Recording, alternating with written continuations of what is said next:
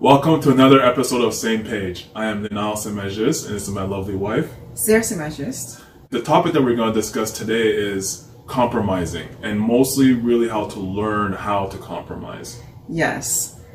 Compromising actually happens on a daily basis in every single relationship.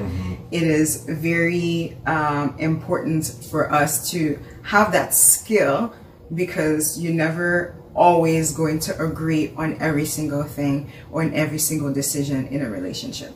And one way to try to build on that skill is really trying to learn to, one, you want to learn how to listen properly.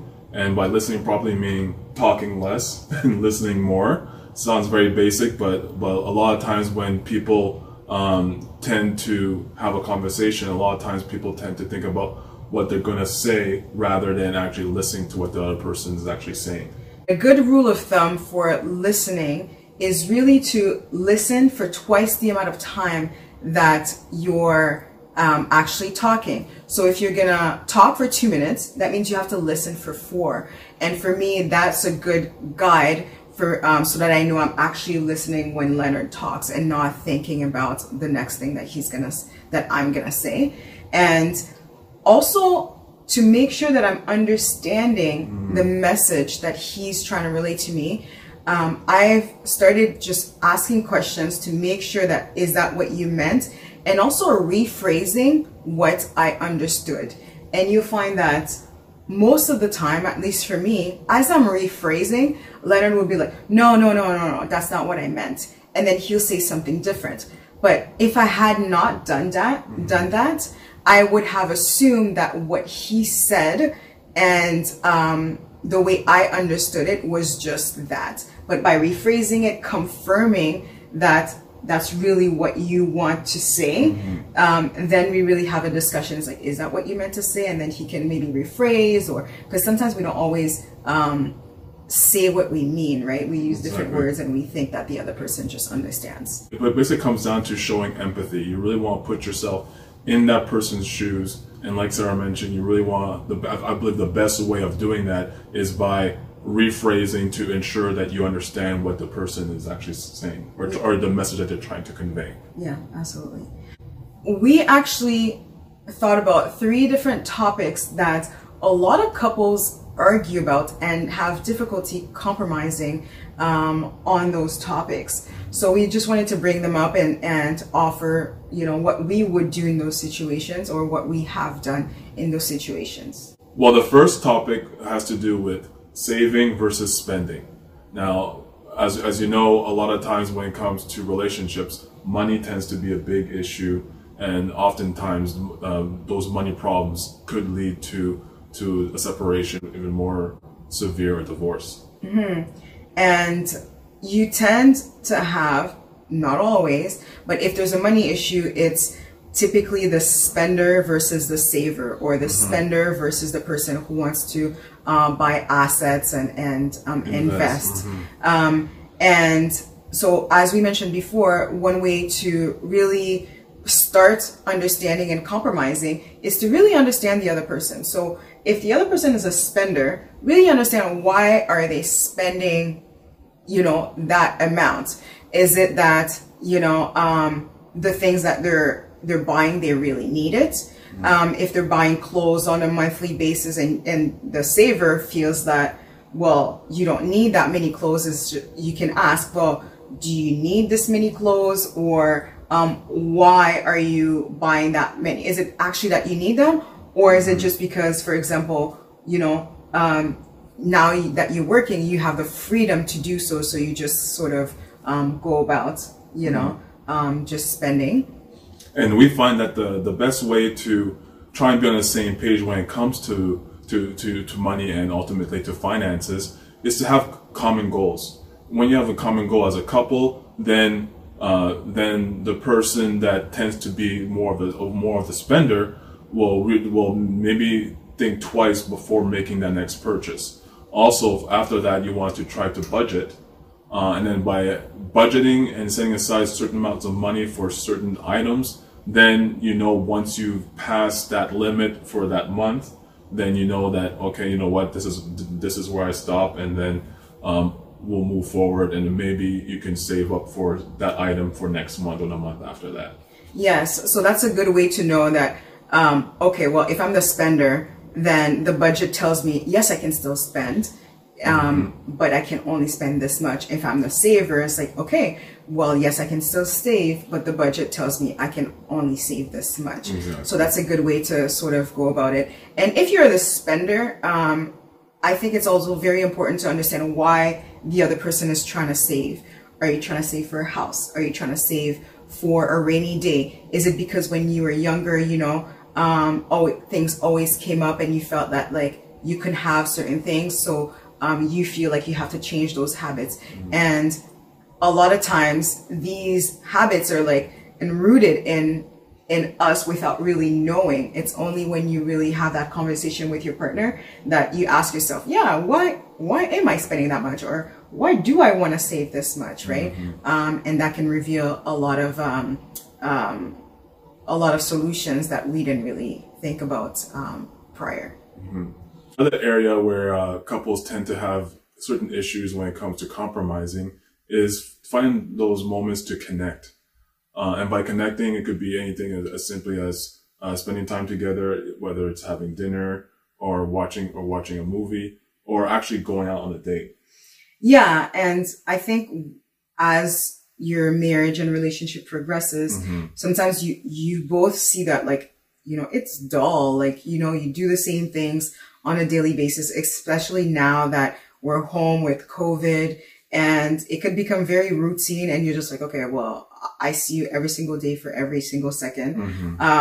And you're not really connecting. You're in the house together all day long, but you're each on your computer and you're each, let's say, watching TV while you eat, rather than taking that time to connect. If you guys notice that, and most people will notice that, most couples will, it's important to come up with a way to connect.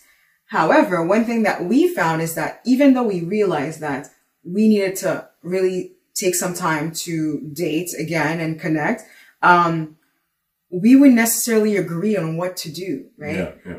I would want to do something and I'd be having a lot of fun, and Leonard would be like, you know, just dragging behind me, and I'm like, you know, you're not smiling or whatnot, and that kind of puts a little bit of a damper on the date. On the date. So what have we done to sort of remedy that? Well, one thing that we do is that, for one, we try to tell the other person, look, like, we're making a conscious effort to go on this date, so make a conscious effort to try to enjoy it. like everything in life is a choice. So if you actually make the choice to try and enjoy it, you might be surprised and actually enjoy yourself. And also, one way that one of the solutions that we've came up with is that we alternate who decides on what we do as far as a date. At least in our case, every 2 weeks, one person decides what we're going to do. So that person has to plan everything out, and the other person has to be on board. Yeah. So taking turns on doing things that I or Leonard enjoys, and I just have to do it. I don't have to agree with it. I just have to put a smile on my face and go. And I think you'd be surprised when you decide to put a smile on your face that you actually enjoy the activity more than you would if you just kind of like this, you know, had this idea in your mind that it would suck. Exactly. Now, I tend to be the type that's kind of hard-headed. So a lot of times, especially on items that I'm kind of like indifferent on, those items, if Sarah persists a little bit, then I tend to warm up to them a little bit. But unfortunately, my initial reaction is to say no, or is to kind of like maybe revert into like just not the Hulk. That's what he is, or the Grinch. Exactly. To revert to an attitude where it's not necessarily pleasant. But from at least from the experience that I've had, just actually going out and being open to these new experiences, a lot of times I surprise myself and I actually enjoy myself during that time. Yeah. Thank goodness. Gosh, man. What do you see a lot of other couples fight about or have a hard time compromising on? One of the topics that we've seen is that whether or not to get married or to not get married? Yeah, we see a lot of couples fight about that, marriage or not marriage. And that's actually a very hard topic to constantly discuss, whether you're on the side that doesn't want to get married or the side that wants to get married.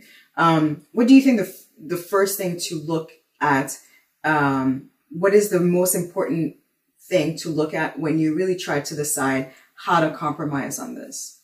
Well, for me, like just the way I was brought up, it kind of boils down to your values, your principles, and your morals. And if you identify yourself with somebody that is going to get married. So for you, if that family picture or that image of a family includes being married, then it's kind of hard to be with someone that doesn't feel the same way. Another thing is that you really have to ask those hard questions and ask yourself, can you see yourself not living with that person for the rest of your life? Yeah. So I think the value, point that you brought up is really important. I do think that is something that you should discuss even at the beginning of the relationship, if that's going to be a tiebreaker. However, a deal breaker. Yes. However, I do understand that sometimes you know, one person says, yeah, of course, you know, I want to get married, but you never really discuss the time frame. And then it's like, a long time later on, and that still hasn't happened. Then what do? You know, it's very hard to say, well, my values are this, when you're, you know, 1 year into a relationship versus 6 years into a relationship, right? Yeah. So as Leonard mentioned, I do think it's important to look at your values, but I think if we go back to listening to the other person and understanding, I think it's a good question to ask is, why don't you want to get married? Or why do you want to get married?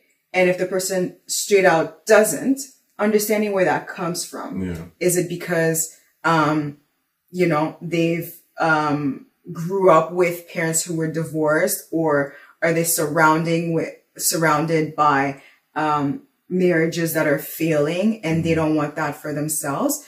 And most of the time, the person who doesn't want to get married still wants to be with the partner, exactly, but they just don't want to go through, whether it's the actual wedding, you know, maybe they think it's going to cost too much, or they don't want to sign the paper because they've seen how nasty divorces can be. So really asking those questions and understanding, rephrasing, so that you know where that fear or that decision comes from is really important. And after that, once you understand where that person is coming from, whether it's, you know, I don't want to get married at this point, I think we're good the way we are. Now you have to ask yourself a very difficult question based on your values, and your values can change. There's nothing wrong with that. What's more important? Being married to that person, or being with that person, period, for the rest of your life, right? And if being with that person is more important than being married, then you can make the decision that, yes, okay, even though my values said I want to get married and everything, and I want that family, but I'm willing to not be married if I can stay with this person. And that's fine. There's no judgment in that. It's just, you have to be okay with that. But also understand that even it's a hard decision to make once you know, sort of like shatter that dream that you've had since you were young. But once you decide that you're okay with the decision that the person made and you want to continue the relationship, there's a grievance process, right? You're kind of grieving the life that you saw being married and whatnot, or not being married if, you know, you decide that, if it's vice versa. So it's not like clear cut, like, okay, well, today I decide that, like, I'm okay with what you said and we're going to continue this relationship. There might be a period where you sort of go back and forth and think about it and reflect. But down the line, once you made that decision that you're going to be okay with what the person decided, you do sort of have to let it go and move on. Exactly. But it is a tough decision to make. But once you make that decision, take the time to process it. It could be months, but and then decide, you know. okay, we're just going to live, not married, or we are going to get married. And then the other person that didn't want to get married has to grieve not being married, or like go through that process themselves. Right. Exactly. One point that you talked about that I want to bring up is the fact that you really want to know where this stems from. And a lot of times it stems from fear. And then, you really want to be in a position where, you want to either be in a position where you want to face those fears and really understand where those fears stem from. And you have to realize that you are living your own life. So last thing you want to do is to get married or to not get married, because of somebody else's opinion. So like you really want to be on the same page with your partner, have those difficult conversations, ask those difficult questions, and you'll also be in a position where you'll be asking those questions to yourself. And ultimately you want to be on the same page and, make that decision together, because ultimately you guys are living your lives together, hopefully forever. Yes, absolutely. And I think it is fair that sometimes it's not like clear cut, want to get married and not get married. It's a timing thing. And having that discussion can really alleviate some of the confusion. So if you thought that, okay, well, I want to get married and maybe he doesn't, let me ask the question. You may find out that the other person does want to get married, is just that they need more time. And at that point, I think it's a discussion of, okay, well, when, it's hard to always like pinpoint a certain time, or have a certain time frame, because, life does change. However, having a good idea, is it going to be in a year, 2 years, 5 years, 10 years? I think it gives a little bit of peace of mind to that person who wants to get married, and they know what to expect. I spoke a lot about from the perspective of the person who does want to get married. But one thing that I can think about from the perspective of a person who doesn't want to get married, it's also important for that person to ask the questions to the other person.